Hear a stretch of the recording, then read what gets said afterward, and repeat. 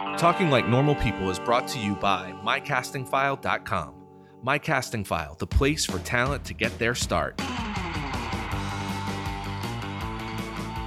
right, welcome to Talking Like Normal People, a show dedicated to talking about acting, casting, and auditions, probably a bunch of other stuff too, with people who love it. I am your host, Ryan Glorioso, casting director based in New Orleans, Louisiana.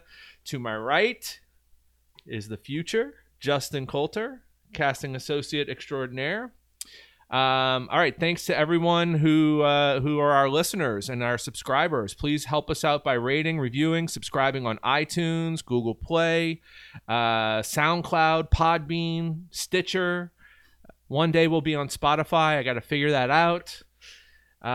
So I haven't seen any new reviews lately, Justin. Really? Like people are listening. Yeah. Nobody's commenting No. at all. No, like 5 stars. No, nothing. You know, I need that hit. well, here's the thing: is like if I'm watching a video on YouTube, like I need information, or I just want to watch a video. It always starts with like 30 seconds of, "Hey guys, like and subscribe and comment if you like it." So I'm annoying. Yeah. Oh, got you. Yeah, All just right. a little bit. Hey, sorry for being annoying, but please do do subscribe. Okay. All right. So postcard of the week. Yeah. I pulled 2 because one's not really a postcard. One's a cute little card that someone sent, and on the top of it says vintage text message, but it's a card, right? That's cute.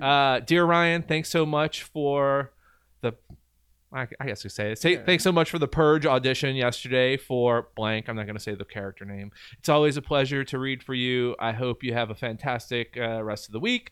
Cheers, Hannah Barefoot. Thanks, Hannah. It's cute stationery. And then I'm gonna go ahead with an actual postcard. This one comes from Cassidy Parker. She's got several pictures. I know on her. The front. Yeah, we cast her in looking for Alaska. Yeah, that scene got cut though. Oh, sorry, Cassidy. I hope your agent told you that. Yeah. if this is her learning. She says, Ryan and everyone at Glorioso Casting, thanks for having me tape multiple times in the last few months. I hope you'll catch me on Dear White People on Netflix August 2nd. So it's out already. Yeah. Episodes 4, 6, and 9. Hope to see you guys soon. Cassidy Parker. She does not put how to contact her in case I wanted to contact her. I mean, I know how, but I'm trying to give shout out here. Oh yeah, I can't tell you who her agent is. It's locally. I think it's Del Corral.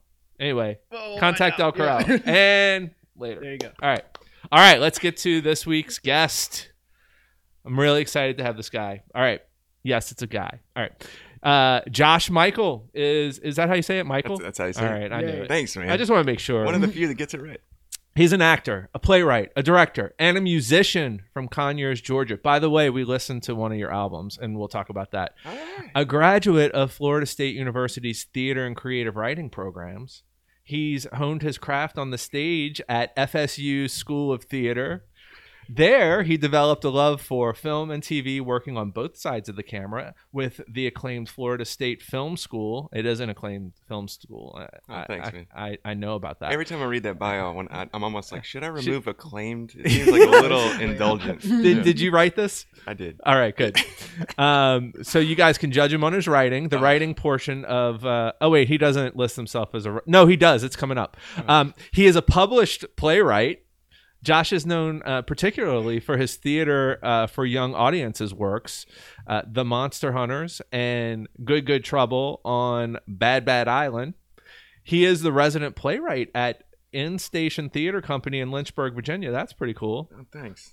As a director, he has created an animated music videos for the act Against Me. I know that band. Hell yeah. Did you do? Was it like the once he became trans? Yeah.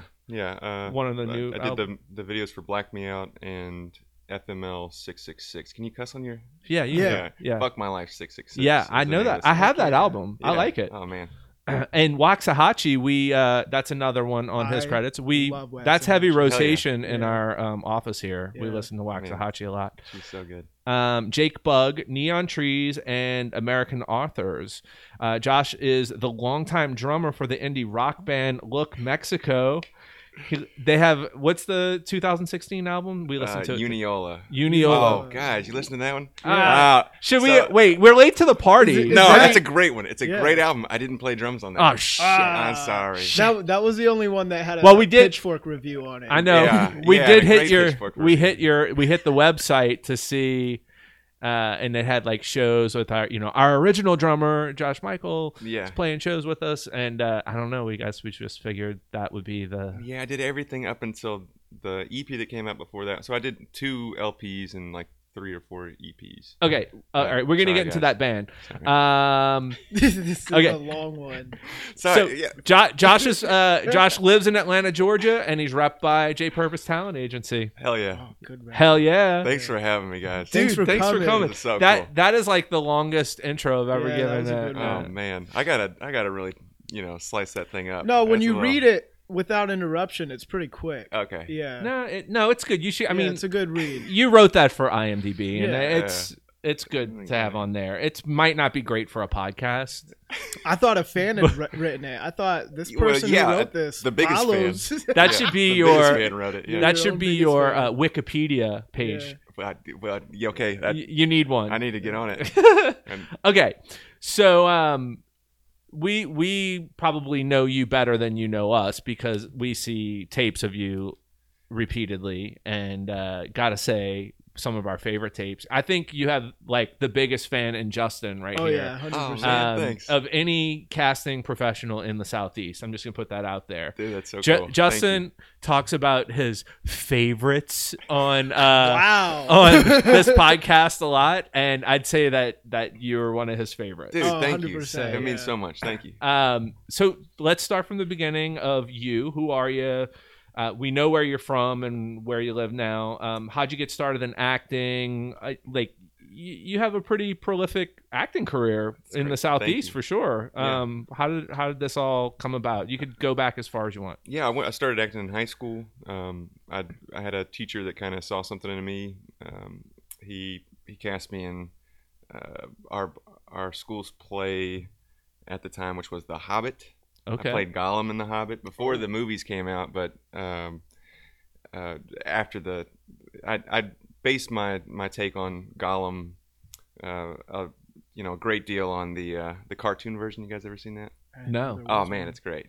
Yeah, and it's like kind of a cartoony musical version. But anyways, I fell in love with it then. Are you like a Hobbit nerd, like a Lord of the Rings nerd? No, not really. I mean, I haven't read the books. Oh man, this is starting okay. terribly. No, it's okay. I'll turn it off That's immediately. all right. That's all right. No, yeah. So my brother was. So I was very heavily influenced by what my brother was doing, playing Dungeons and Dragons, and and that's where you get it's amazing how folks kind of develop the knack for storytelling, and how exciting storytelling is, being like a dungeon master, which I don't think it's enough credit. Kids that play D&D, kids that role play. Yeah, they put hours of prep work before you even play the game. Well, and I know a lot of people from back in my day that did. I never played, but such creative people. Totally. It's like it takes you places, and your mind just goes to this imaginative world, and you're able to just create. Yeah, and growing up with like a captivating dungeon master, like when it's wild. Like my brother was a really great dungeon master. His friends were really great dungeon masters. To a 7-year-old kid. Is your brother a millionaire now? No. Oh no, shit! No. Does he still live in your parents' garage? No, he does not. Okay. But yeah, he's cool. Still rocks. But yeah. So I went to Florida State. The same teacher that got me into theater kind of urged me to pursue it a little further. Went to Florida State, studied down there. Is that because it's close to where you lived, or? It's about 4 hours away, and actually it wasn't prudent. It cost my parents an arm and a leg. Yeah, because you went out of state. Yeah. Same. Yeah. It was. You did? I went to Full Sail. Oh, dirty. Not far. Dirty, dude. Yeah. That. I mean, when I would talk about like my out of state credit hours at whatever $800 an hour or something, but Full Sail is. I mean, it's a tick above that, I think. But look how well I'm doing. Yeah. He has this job to pay his student loans off. Oh, yeah. Yeah, that's crazy. I went to college in state, so it was very inexpensive. Yeah, just affordable. You just don't, you come out with maybe a couple figures of debt, but nothing too crazy. I mean, how does that, like my roommate in college was from Ohio, but we had pretty much everybody who was in the theater department at my college had a scholarship of some sort. Like it might have been like $250 a semester or something. But if you were from out of state, it also waived your out of state fees. Oh God. So what school was it? Northwestern State University in Natchitoches, Louisiana. Yeah. It's a pretty good theater school now, I guess. Yeah. No, it is. I'm just kidding. So you're Florida State. Yes, I studied at Florida State, studied theater. They had a really great film school, so I bounced over there, made a lot of friends, started doing student films. I probably did, over the course of my education down there, I probably did 20 films. When I graduated, I probably did another 10 student films. Just awesome. And so in front and behind the camera? No. So when I'm talking about behind the camera, there, I volunteered a bunch, but I did a lot of storyboards. Okay. For folks, I did some after I graduated. I did some animation, some After Effects work for some of the student films, but mostly concept design and storyboards. Sweet. Yeah. What years were you there? I got there 2002, graduated in 2007, but the band kept me in town until 2010. Did you ever work with a guy at Florida State named Eod? I don't think so. All right, I did his first feature. He was a Florida State grad. Yeah. So when you were at Florida State around the time you graduated, what did you think came first, behind the camera or in front of the camera? You personally. For me? Yeah. For me, storyboards were kind of I love doing them, but it was kind of a means to get to know filmmakers. Mm-hmm. So, a lot of times I'd be working on student film storyboards and they'd say like, well, we got this like one-liner. You could throw that thing your way, I guess. It's like, you'd be good for it actually. And like the whole time you're working, you're just kind of like sliding them kind of ideas. Like, hey man, you got anybody in this role? Like anything you like yet for this or whatever? And so you kind of learn. You learn the schmoozing biz or whatever. Is that what you wanted? You wanted them to put you in? Oh, yeah. Yeah, okay. And I had this completely different idea. This is kind of off topic, but I had this completely different idea of who my type was, too. I had long hair. I still look pretty shitty. I thought I was going to be this, like, leading male Chris Pine type, or Chris, any of the Chris's, Chris Evans, Chris whoever. And that's what I wanted to be. What's what I thought I wanted to be. But then I just love playing villains, So I luckily found my way that way. You've definitely found your way into some pretty fun roles, man. Not just villain. You're a character actor. Yeah, one of which you guys threw my way on Dirt, which is you were pitched. Yeah, the producer. Oh, yeah, right. The producer Eric. I'm sure we had seen tapes from you. But, you being far away from where we are in New Orleans, we weren't that familiar with you at that time. And maybe you were in something else that he produced, or I'm not sure. Intruders, a film called Intruders. What started out as Shut In, but yeah. Yeah, that's the beginning. And I know you're friends with some other actors that we know and whatnot. Yeah. Mark Ashworth. Yeah. Great guy. Oh, he's in The Dirt as well? Oh, yeah. Carrie Cahill. Yeah. Oh, yeah. That's your Walking Dead crew? Oh, yeah. Yeah. Yeah. Okay, so you worm your way into these student films at Florida State. Yeah. On camera. On camera. I did a really great one called Kirksdale that my buddy Ryan Spindell did. It played the festival circuit, made it to Tribeca. It played Ojai out in California, and so I got this really jaded idea. We were traveling around with this thing, and I was like, oh, it's so easy. Like we've already done it, Yeah. You're at a Tribeca party and Robert De Niro walks by and you're like, I've made it. And then I had this crazy experience out in Ojai. I'm like straight out of college. And the party is sponsored by Stella Artois, Mary Steenburgen, Matt Perry, Ted Danson were all at this party. And I'm thinking like, I'm going to make it tonight. Like, tonight's going to be the thing. Like, I'm going to do this right now. I'm going to talk to them. I'm going to get my agent. Like, everything's going to be awesome. I'm on Golden Pond. And but let me drink another Stella first. Right. Exactly. So I had maybe 3 or 4 Stellas, 5 Stellas, 6. I don't know. I start making my way over to him. And at that point, Ted Danson and Mary Steenburgen had already left. But Matt Perry and his agent were still there. So I was like, this is who I want to talk to. having never seen Friends. I'm sorry. Really? Wow. No, yeah. I'm Ever? sorry. No. Not an episode. Not an episode, but I had just watched a Wow. film that they made called Numb, I think. But Matthew Perry going through depression, and a great film, especially if you've ever experienced any sort of depression. So anyways, I'm making my way over to him, and I'm within 15 feet, and there was this wade-in pool. I don't know if you know those things, like where the water basically it doesn't just drop off. Oh, it just goes gradual. Just gradually in. Yeah. Oh no. I stepped right in that Oh, joker. no. I didn't correct myself. Next thing I know, I'm like up to my nipples. And like, you see, I was like maybe the third or fourth person that had done it already that night. So you see Matt Perry kind of look over and his agent kind of look over, and they both go like, huh.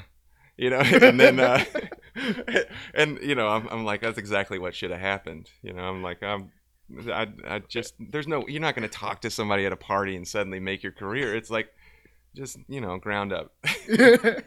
just do the work, man. Yeah. Oh my God. Anyways, yeah. Okay. Sorry. So you didn't make it that night. Didn't make it that night. I still haven't made it. You were but yeah. close. I was close. Well, Real close. I mean, I really charmed the pants off those what guys, is I'm making sure. it? You Yeah. like, you want to become a star? Or? No. I think at the time it was just finding a career and pay your bills with the craft, and luckily I'm at a point where I'm doing that, which is amazing. You made it. Yeah. That's I think think that's making it. Yeah. So you're not in the band anymore? Or just here and there? Everybody's got kids and families and stuff, so we take a rare show. We played maybe 3 shows last year and 1 earlier this year, but nothing too crazy. Is there like a cult following of Look Mexico? It's tough. Is that how you say it, or is it like Look Mexico? Whatever's clever. Okay. I always think there should be a comment like Look Mexico. Yeah. You Well, got now. you got a problem. Oh no, they don't. I'm sorry, not now. I don't agree. Oh no, not Mexico itself, but like the band. the band. No, Yeah. not Mexico. No. America is the problem. I'm sorry. Oh God, America is the This problem. is a political show. Yeah, exactly. now. Look, Mexico, you got a problem, and it's the president of the United States. Yes. There you Yeah. go. I will back that statement. There you Now, go. Okay. now we're And all I don't out. care about our Sorry, conservative guys. listeners. I'm sorry. If Not trying to you play that agree way. with, never mind. I'm all Facebook right now. I'm all. Oh yeah. All right. So okay. So then, how did you really start to gain traction and be able to, for this to become your, like, all you do? Yeah. No day job? Wait, are you from Atlanta? Conyers. Conyers, Okay. outside. Okay. yeah. Okay. 30 minutes east. Gotcha. Yeah. I was simultaneously for the first. So I signed with J Pervis in 2010 when I got up there in October 2010, and so I started doing a lot of music videos. I was staying at a really really shifty place. I had like I'd go away to work a job or whatever, and I'd come back and I'd have rat turds in my bed and stuff. And Ooh. I was living in a subdivided warehouse, which is not uncommon for artists, Yeah. to live in these subdivided warehouses where I was paying like $198 a month, which is what a crazy. dream. Yeah, no cheap. window. I had a window that looked out onto a hallway that had a window. Did it have in a bathroom? It did. It had 2 bathrooms actually. Oh. Between how many people? Between 7 to 8, and sometimes there were people sleeping on our landing, on our staircase landing. Was and this stuff. like a rock star lifestyle living kind of warehouse where there'd be shows and stuff? I mean, maybe no. There wasn't shows there. It was a lot of artists. Okay. My friend Melanie, who she was working costumes for Walking Dead, and I had this cat Jess that was living there was a really amazing artist. And then this other. Another dude, Gavin, was running a record company out of it, so he ran his distro. That's why our rent was so cheap, because half the warehouse was Records. his distro. Yeah, Cool. it was a cool thing. And that's 2010. Yeah, 2010, 2011. But yeah, so I was continually working. I had low rent, so I could kind of bounce around. I didn't want to work a day job or work a table job. A lot of folks waiting tables and stuff. Right. No offense to that craft or that career. That's a job. I wanted, it's a job. I wanted to have the flexibility of time. Sure. So I started doing music videos. Fortunately, I did a couple and developed some traction and was able to do those. I was doing graphic design at the same time. You're directing these music videos. Directing, shooting, cutting. Doing it all. Yeah, all the kind. Because you like this stuff. They would. I did a lot with Island Def Jam, and they would come to me basically as a video was. They already had a video in the pipeline, so they had a great song they loved. Then they would, order a legit music video and then have me do lyric videos. So it would pay maybe $1,500, which for 3 weeks of work wasn't Yeah, you only needed $198. Yeah, so. Exactly. It was 7 months of rent. Yeah. Exactly. Yeah. Exactly. Yeah. So, you're like, here's a whole year.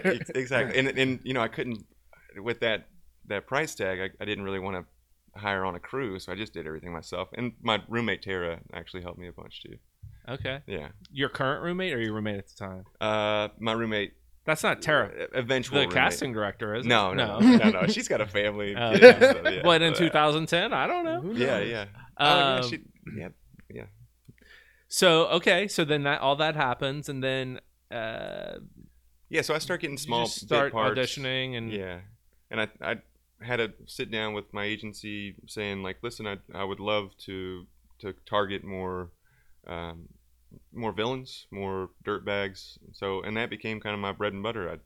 I got a meth head in BET's The Game, which was one of my first roles. nice. I did a couple regional commercials. Oh yeah, dude. Yeah.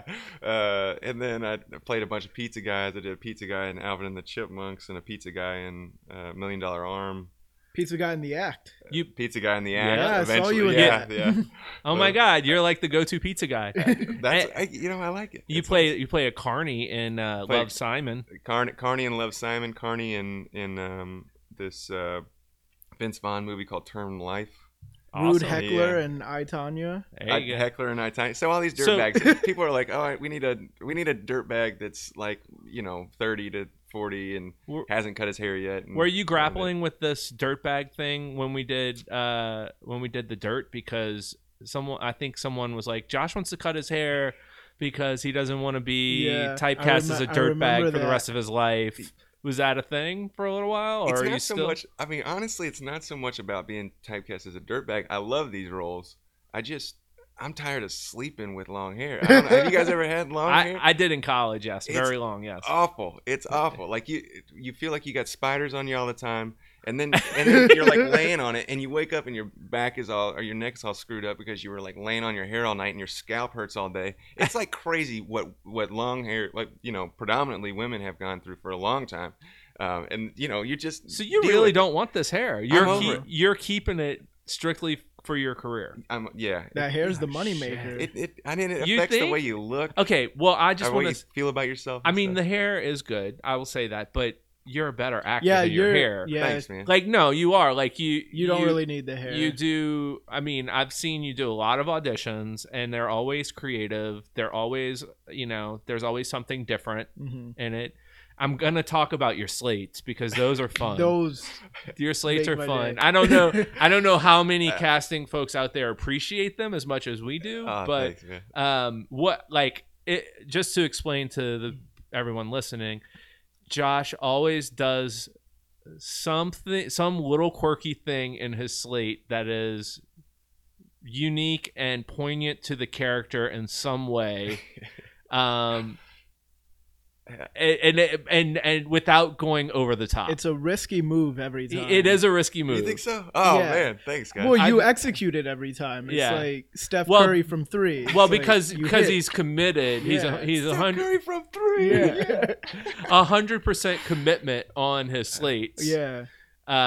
Which slates are stupid, and maybe people don't watch them. Like we really just watch it to see like what your full body looks like, and to know how tall you are, that kind of stuff. But you always like grasp a bit of extra attention with it. What's the impetus of this? I mean, I just love it. I think about it and maybe it's having sat with, or directors if you would like to refrain from answering this question so that people do not steal your mojo, because a lot of actors listen to that. No, share the wealth. No, that's the thing. I don't feel that same competition. Like I want everybody to do as best they can. I want them to send the best tapes they can, because I know, like, a lot of times I can phone it in. Like there's times I know that I could do a better tape. I want to be, I want to get those sides. I want to be learning my lines immediately. Sometimes I know, like, I can learn that shit in 15, 20 minutes. So I wait, and I want to be held accountable. I want other people to be doing better, so it'll push me to expect more of myself. But yeah, for those slates, it's just fun. It's like I hope that didn't sound really that was so important. Yeah. No. But yeah, for the slates, it's just like you only have so much time to let a casting director know you understand the character, and so for me, it's like scripted improv within the character. And you haven't, like, you guys watch so many of those things, you just assume it's got to be really freaking boring to watch 100 slates and people saying the same same stuff about themselves. Or 300, yeah. Mm-hmm. So do something that's fun. But I have tried to do that with some of my friends that I tape. I'm like, hey man, let's do this. This thing is funny, or whatever. And because I always try and make it. Usually it's pretty funny, like within character, but kind of like something to laugh at. And their agent will call them and be like, hey, let's get just a normal slate. I'll be like, oh man, I'm sorry, dude. I didn't mean to lead you astray. Like, I don't know what happened. Yeah, maybe do just send both. Yeah, it is a risky move, because, like, I mean, clearly your agent has decided, okay, we're not the only people you send those to, right? No. Yeah, Joy likes them. She always, and it's also a thing that it's like nice to know that she's watched.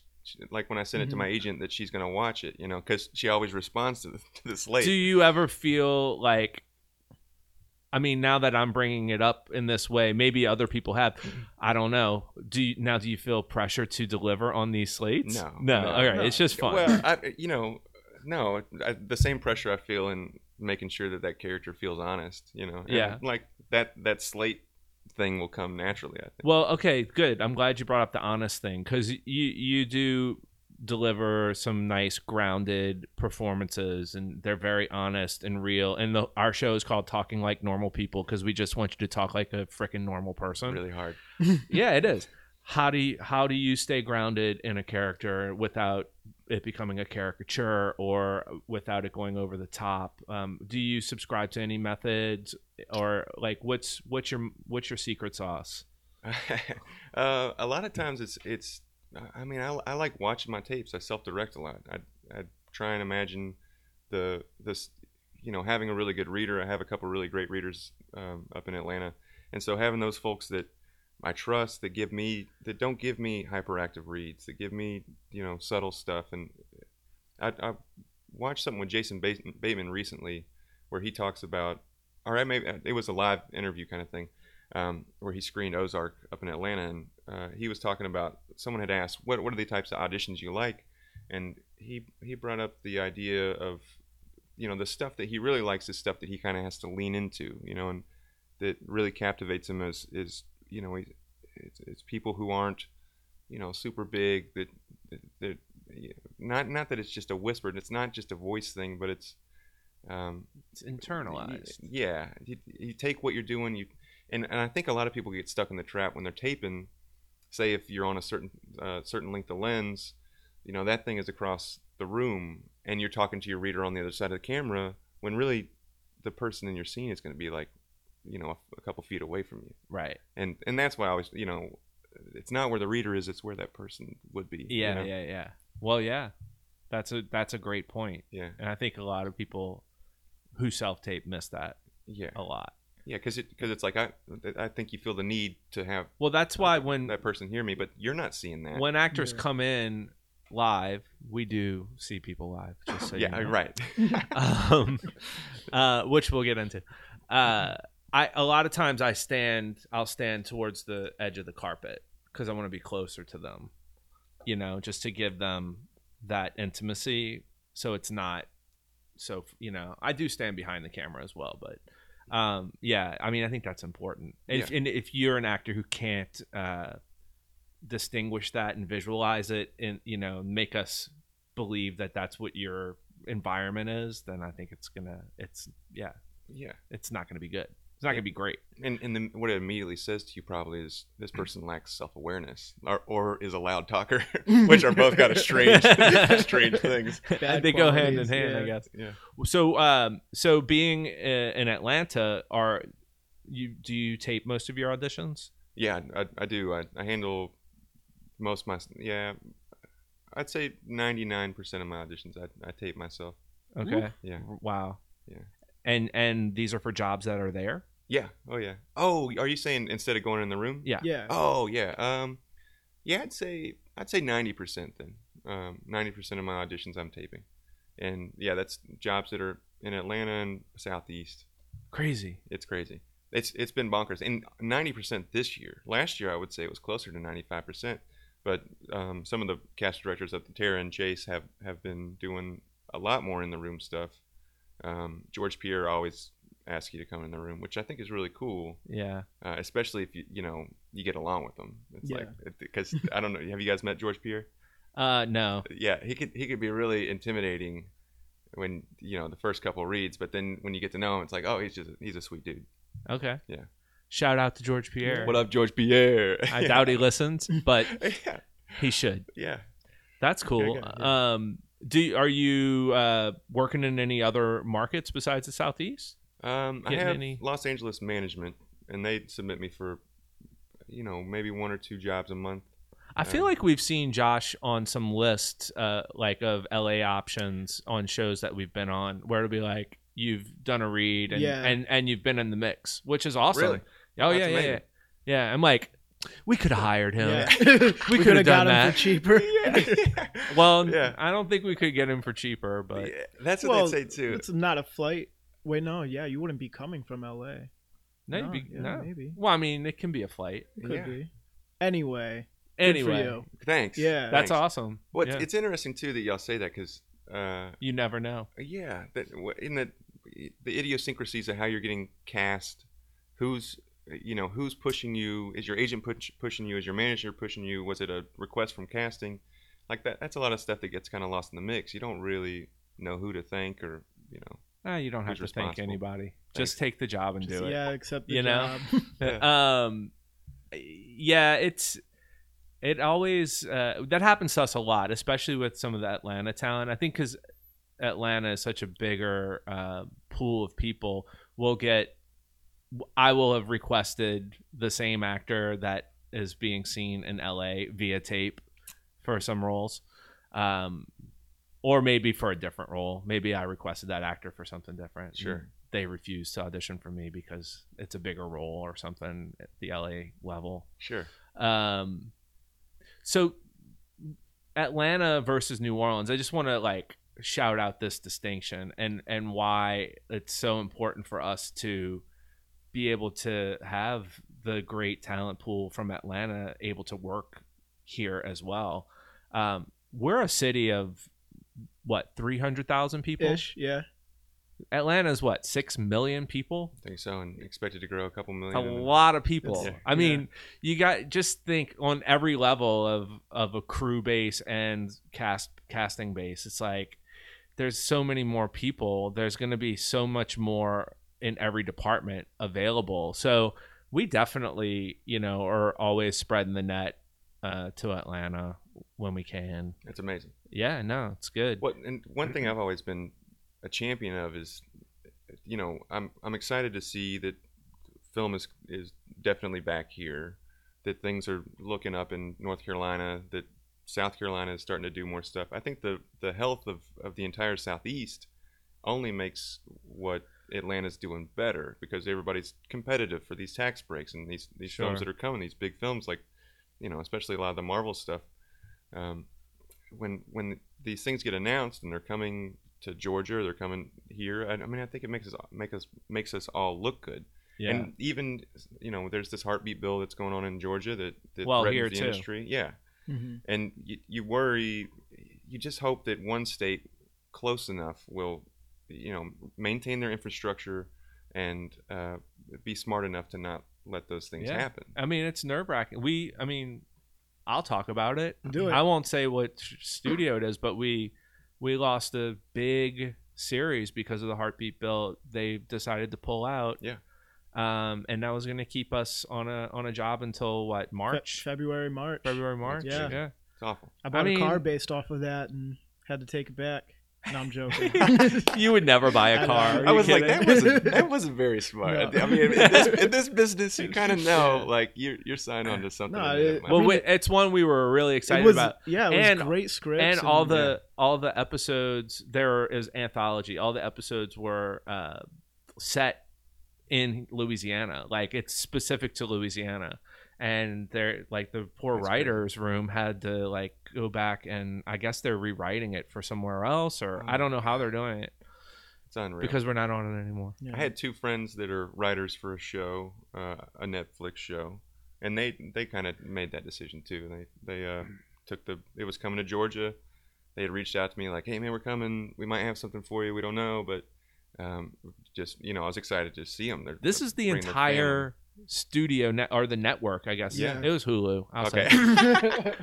Yeah, I mean, it's like you can't blame them. I mean, you're asking people to work in a state that doesn't respect their rights, and like, well, what are you gonna do? Like, but there's this Stay and Fight Georgia campaign. I'm sure there's something similar here in Louisiana.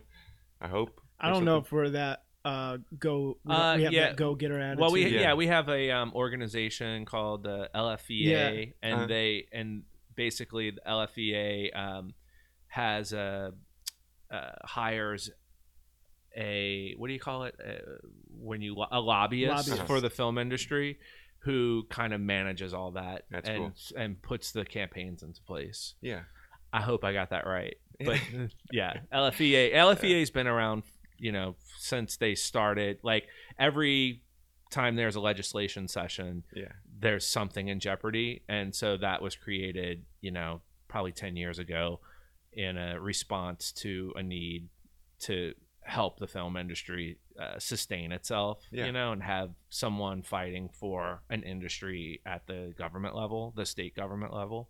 It's awesome. So I'm sure there's something like that in Georgia too. I think so. Yeah, and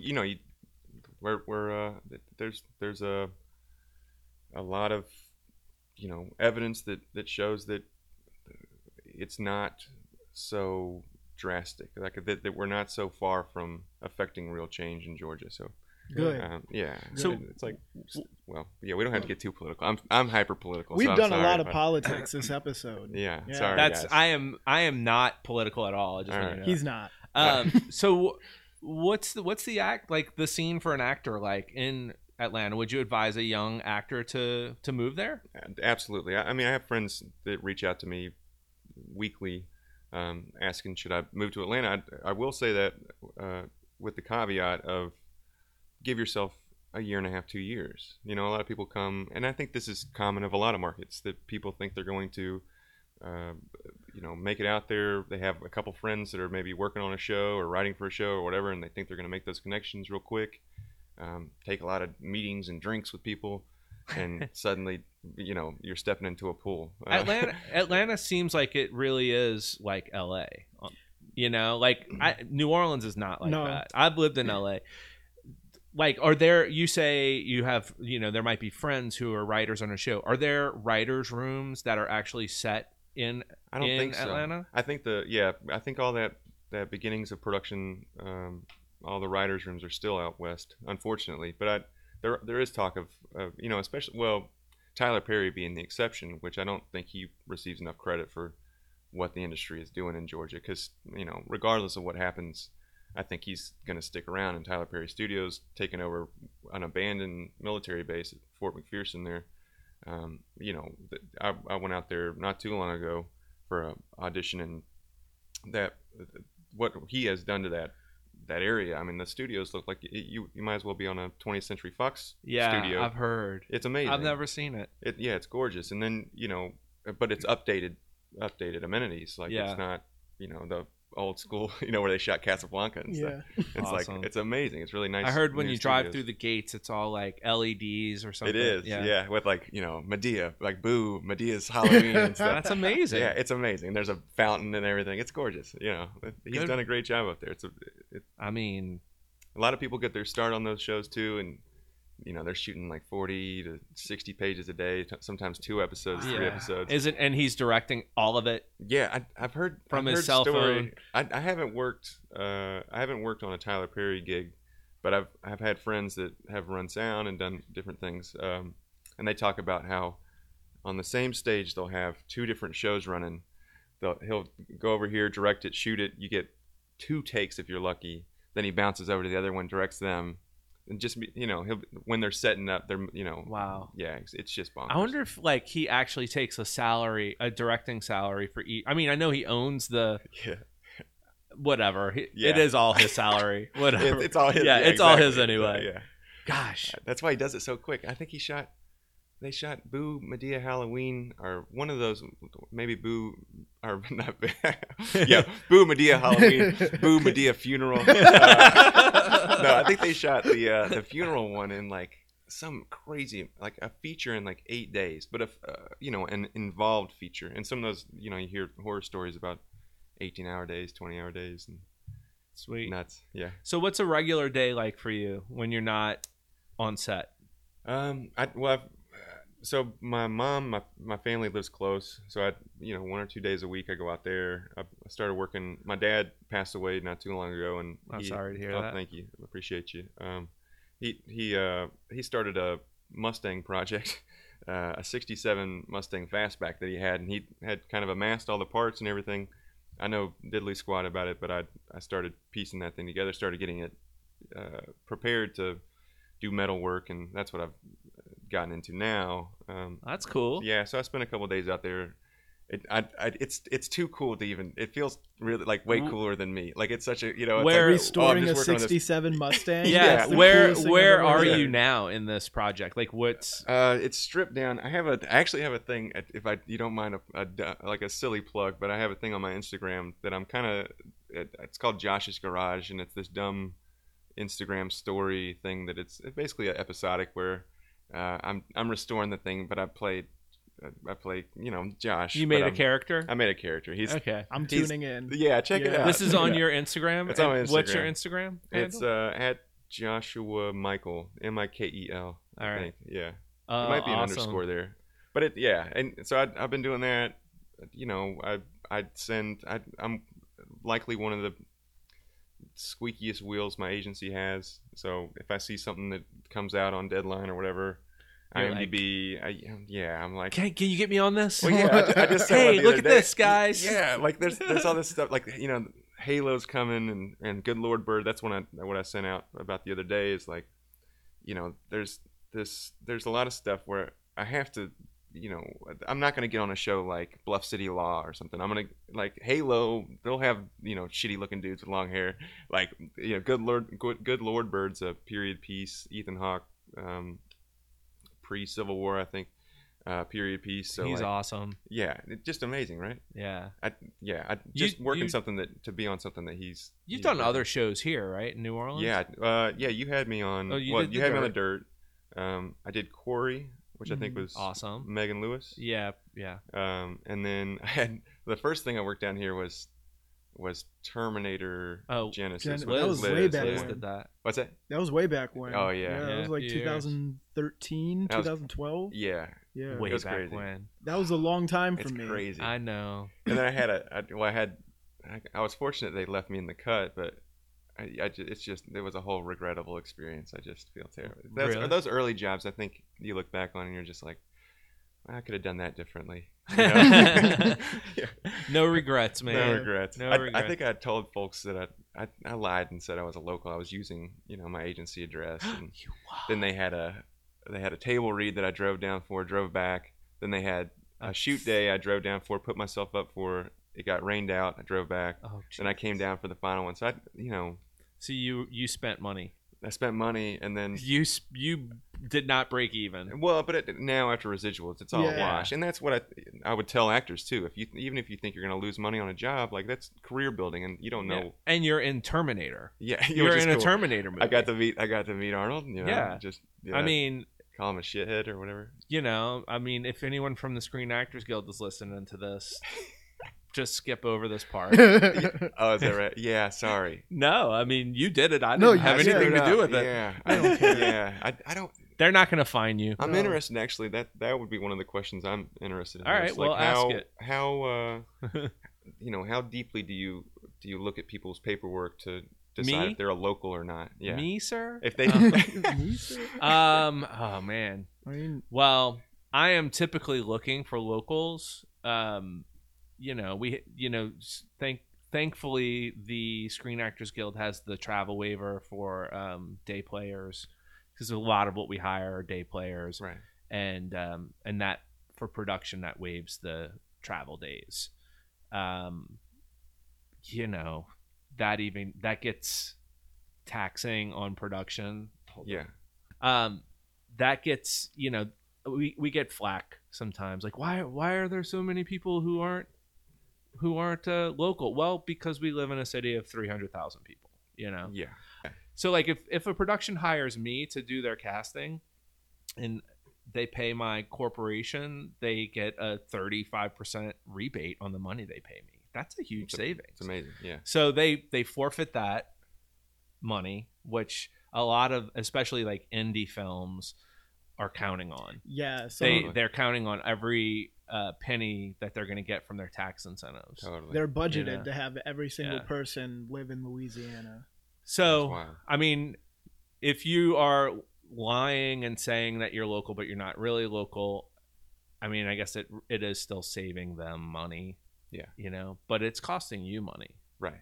Ultimately. Yeah. And it kind of undermines everybody else's It work. does. Yeah. So and I know that's a big bone of contention, especially in the Atlanta area with the travel waiver. That was a big deal in the last SAG election. Is that right? Yeah. It was like, we're not gonna stand for this. Actors, you have to. Especially, I think it was maybe in the stunt world, it was a big deal. Totally. I don't know any stunt player that works local hire. Oh, really? It's like, no, you want me to fall off your building. You're paying me to come there. Totally. Yeah.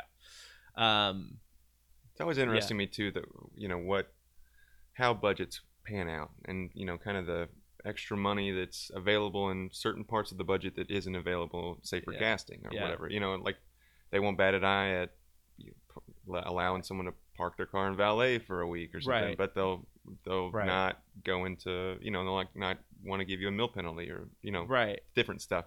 Well, the whole like work local hire thing, while I know like a majority of actors don't want to play that game, and they shouldn't, unfortunately there's always a new actor who has hopes and dreams of making it in Hollywood, and they're gonna do whatever the fuck they can to get that part. Oh no, I live in New Orleans. My cousin has a house there, and I actually live there right now. I've been here for 6 months. Yep. Like there's always someone, and they're good actors. Yeah. Right. It's not like they are terrible actors who are like that would need to do this because it's the only way they could get a job or anything like that. They're actually good actors and can say 2 lines, convincingly, and get their SAG card or whatever, whatever the case is. So there's always, as long as there's always people that are going to do that, it's always going to be a thing. Like, unless there's some like SAG police that are going to like really crack down and make sure people are being, straight up legit. Yeah. I had a situation not too long ago where I went to lunch with my buddy who was in town working, and I was like, "Where are you staying?" He's like, "At a bud's house on the couch." And turns out he had read for he's from LA. He had read for a part that I had put on for, booked it and then decided to be hired as a local. He got hired as a local to work it Over you. over me. So I was like, that's the first time I've ever experienced that firsthand. I'm looking at the guy that took my job who's not a local but was hired as a local. Was your first instinct to Beat 'em up? say that you're a local hire? What's that For you on the next one to be like, I'm local because you want the job, or were you like, no? No, this was for an Atlanta job, so I was local. Oh. Yeah, so he was coming from LA to work local in Atlanta. I'm glad he wasn't sleeping on your sofa. No, he wasn't. Yeah, I mean, and I didn't, because I'd done it before. I'd essentially stolen a job from somebody that, it was a one-line thing, and I'm blurry in the background. And I won't do it again. But you don't think about the implications. It's like, swiping from a mom and pop store. Yeah. It's not stealing a job to me. It's taking a job that's yours. You just have to go out of your way to do it. All right, cool. I will say that the whole thing is becoming more and more recognized as a thing that happens, and it's not flying under the radar anymore, right. Which I think is progress towards, a fair, booking or right. whatever it is. I'm sure I've certainly been guilty of, in my years of doing this, of hiring people that you knew weren't. Exactly. I mean, I worked in Shreveport, for God's sakes. Nobody lives there. Yeah. Oh yeah. And I worked for Millennium, for God's sakes. Oof. So just take that for what you will. Yeah. We'll cut that part out. No, I'm fine. I'm fine right. with it. I mean, they're not listening to this. Yeah, okay. I mean, if they are, thank you for fostering my career in the beginning. It was right. Great. It's tough, the kind of stuff you do early in your career that you look back and you're like, ooh, that was shady. That was weird. That whole thing was weird. Yeah. 100%. So, do you feel successful? I would say I'm proud of what I've been able to do in 10 years. Or 9 years in the business. And your mom, she happy for you? Stoked. So yeah, I think once I started paying my own bills, which late in life actually, and I guess not highly uncommon for folks that have loads of student debt, but I think mom and dad were both really super stoked that awesome. And everybody likes watching me die and everything. I just end up dead in most stuff. So it's not a lot of stuff that my mom or family can really watch, but it's nice. Yeah. I want to rewind real quick about you were talking about self-tapes, and you had mentioned your reader, that you make sure you have a good reader. Yeah. Because I've been thinking about so that. important. We deal a lot with people that get very distracting readers. Yeah. Sometimes people will get their 7-year-old kid to read who's muscling through it. Yeah. They'll get people over a cell phone. Just to you, how important is having a good reader, and do you ever cut corners? Is there ever a time where you're like, this is not what I want, but it's what I have? Yeah. 2 parts. I will say I did myself an incredible disservice early on in my career by sending in bad tapes, and probably spent the better half of a year reacquainting myself with casting directors sending in better tapes, and not great tapes yet, but if I was sending in the type of tapes, at least look wise and reader wise, that I am now early in my career, maybe things, I may have a couple roles under my belt, a couple more, something that I wanted back then. You'd have 80 credits instead of 78. Yeah, exactly. Oh man, it sounds douchey, but I'd have like a couple more. No, I mean, like, yeah, I did spend I don't know what casting directors would say, but I think I spent a considerable amount of time making up for lost time by having sent in terrible tapes. I'll tell you what gets me. The first 5 tapes that I watch set the tone for my mood for the day. And if you are the first tape and one of the things Justin just brought up are lacking, if it's like a crappy reader or bad tape quality, or you taped it with yourself where you recorded your own lines, I will flip the fuck out. I have a handful of agents on text, and I'll just start texting. I'm like, what is this person thinking? You need to have them retape this right away. Like, because I think that's what everything's going to be like that's coming in after that. Yeah. And I'm just like, Yeah. So if you're going to like rush it and be the first person to get your tape in, make sure it's great. Yeah. Or else you're going to piss me off. Wow, that's great advice. You actually. will. It really does piss me off. And then Justin has to put up with me for that at least 2 hours. He's got a short fuse. Yeah. Like, it doesn't. Even this morning, you were like, "I was in such a good mood this morning." Oh, I was. Yeah. We got in here. I don't know if you see in our office, there's a big big part hole of in the the walls wall. cut out. Yeah. Well, they like unplugged. We had mold growing in our office. Yeah. Which is supposedly eradicated. Congratulations, every actor that's breathed in here. No, it's not here comes toxic. the lawsuits. Jesus, Yeah. Justin. It's not toxic. It's New Orleans. Yeah, everything's moldy. So they unplugged our internet, and then like he couldn't connect the printer to the internet, and I couldn't get on the internet, and I was trying to watch a couple of tapes before we started our casting. Oh man, I was like, you guys do have like a lot of strange tapestries in here. You probably where you were kicking holes in the wall, just like watching shitty tapes and just like it's all like, Ryan's going throwing on? his mug at the well, wall. if you see those dents on the wall there, this is Yeah. where we tape actors. Yeah. That's from an actor beating the shit out of my wall with a telephone because he was, Acting. in character. Oh my god, pull it back, man. Oh, dude, I was so mad. He didn't. I stopped him. I was like, yeah. whoa. Oh, boy. Now all my tapes have that crap in it. Gosh, you hear that stuff too about actors going off on a limb, like taking really crazy chances, or just being like a really, unseasoned actor doing stuff like that. And sometimes it goes well for him. He was unseasoned. Yeah. Yeah. Or like people getting drunk for roles they need to be drunk for. It's like, whoa, hey, you can't do that for a dangerous 12-hour game. shoot, my man. Yeah. No. Yeah. Awesome. Nightmare. This is a good podcast. This is a great one. Heck yeah. I think we're nearing the end of our time. Do you have any other Oh questions? well, I was gonna say I have found some great readers over my time. Great friends that I also consider great actors. But I have snuck in, and I know y'all don't want to hear that, but I've snuck in some of those. Some bad ones. No, the ones where you tape yourself. Yeah, I'm but sure. I think knowing know. it, and I'll put somebody on speakerphone, and I'm not trying to give everybody a sense that this is what you can do or should do, but if in a pinch, and what I did the other night actually at my hotel room, because I didn't know anybody, I just got into town, I didn't know anybody I can read with.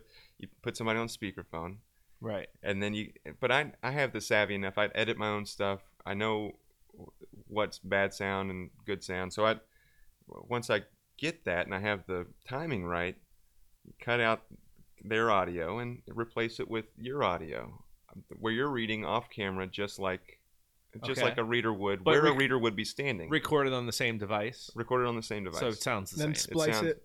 Yeah. That's a lot of work. It's a lot of work, but it makes you really, if you've only had 2 days to learn your lines and it's a chunk of lines and you're slow on your pickup, it makes you seem like you're really good on your pickup. There you go. Because you can tuck it. Well, that's the problem with them. People don't do what you're doing. What they do is they have someone record it, and there's a 2-second gap in between their line and the recorded line, Yeah. and it's like, oh yeah, speed it up already. You can hear the audio cut out. No. But the lovely thing I find with that is I can manipulate both sides of the performance. So I'm acting against the perfect actor, which is me. There you go. On that note, okay. Can you remember that? I'm acting against the perfect actor. No, I'm just no.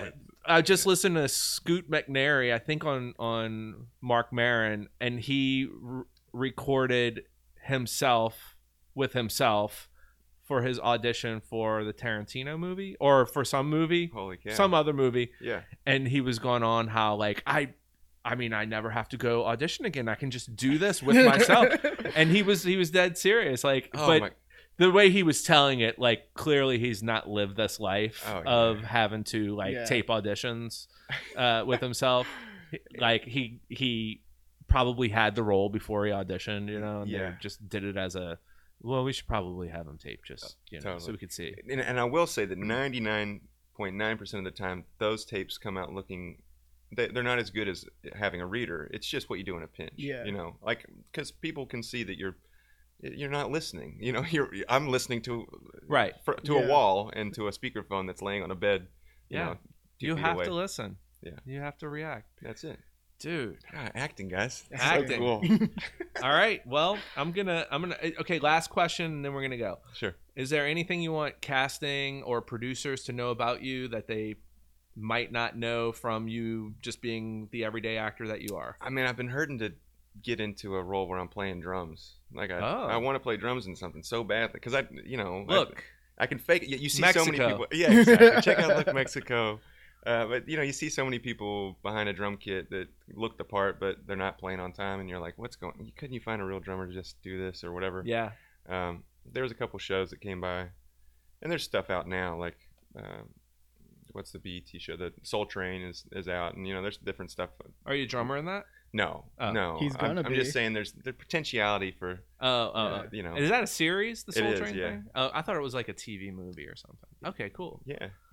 But I'd love to be a drummer in something. So anybody out there needs a drummer. And he's a good drummer. He's a great drummer. Yeah. Well, you guys listen to the other drummer, Gary. Yeah, Gary's great. He's based off of you, though. Yeah. He's only Gary's trying to be as good as you are. All right, thanks, man. That's you're basically like the guy before Dave Grohl. Dave Grohl stole the original Nirvana drummer. And we all remember that guy. Yeah. That guy. Wait, that's Phil Collins, man. Oh shit! that was Phil Collins. You're right. Phil Collins was the original drummer of Nirvana. Oh yeah, that's man, true. Did you know that? Yeah. Oh, I thought he was the drummer of Cream or whatever. Is that right? Was Both. he? Okay, Genesis. Yeah. No, drummer. Genesis. Yeah, not Cream. Eric Clapton and Cream. All right, guys. Yeah. All right. We figured it out. All right. Thank you to everyone in this room. Jason, who hopefully will edit this for us. I think he will. Follow us on Instagram at Talk Like Normal, at Glorioso Casting, at Jason Edwards TV, at Full Grown Mouse, at Justin TC __, at Joshua Michael Mikel. That's it. All right, y'all. We out. Thank y'all. Talking Like Normal People is brought to you by mycastingfile.com. Create a searchable profile accessible by multiple casting directors who are casting major film, television, and commercial projects. mycastingfile.com.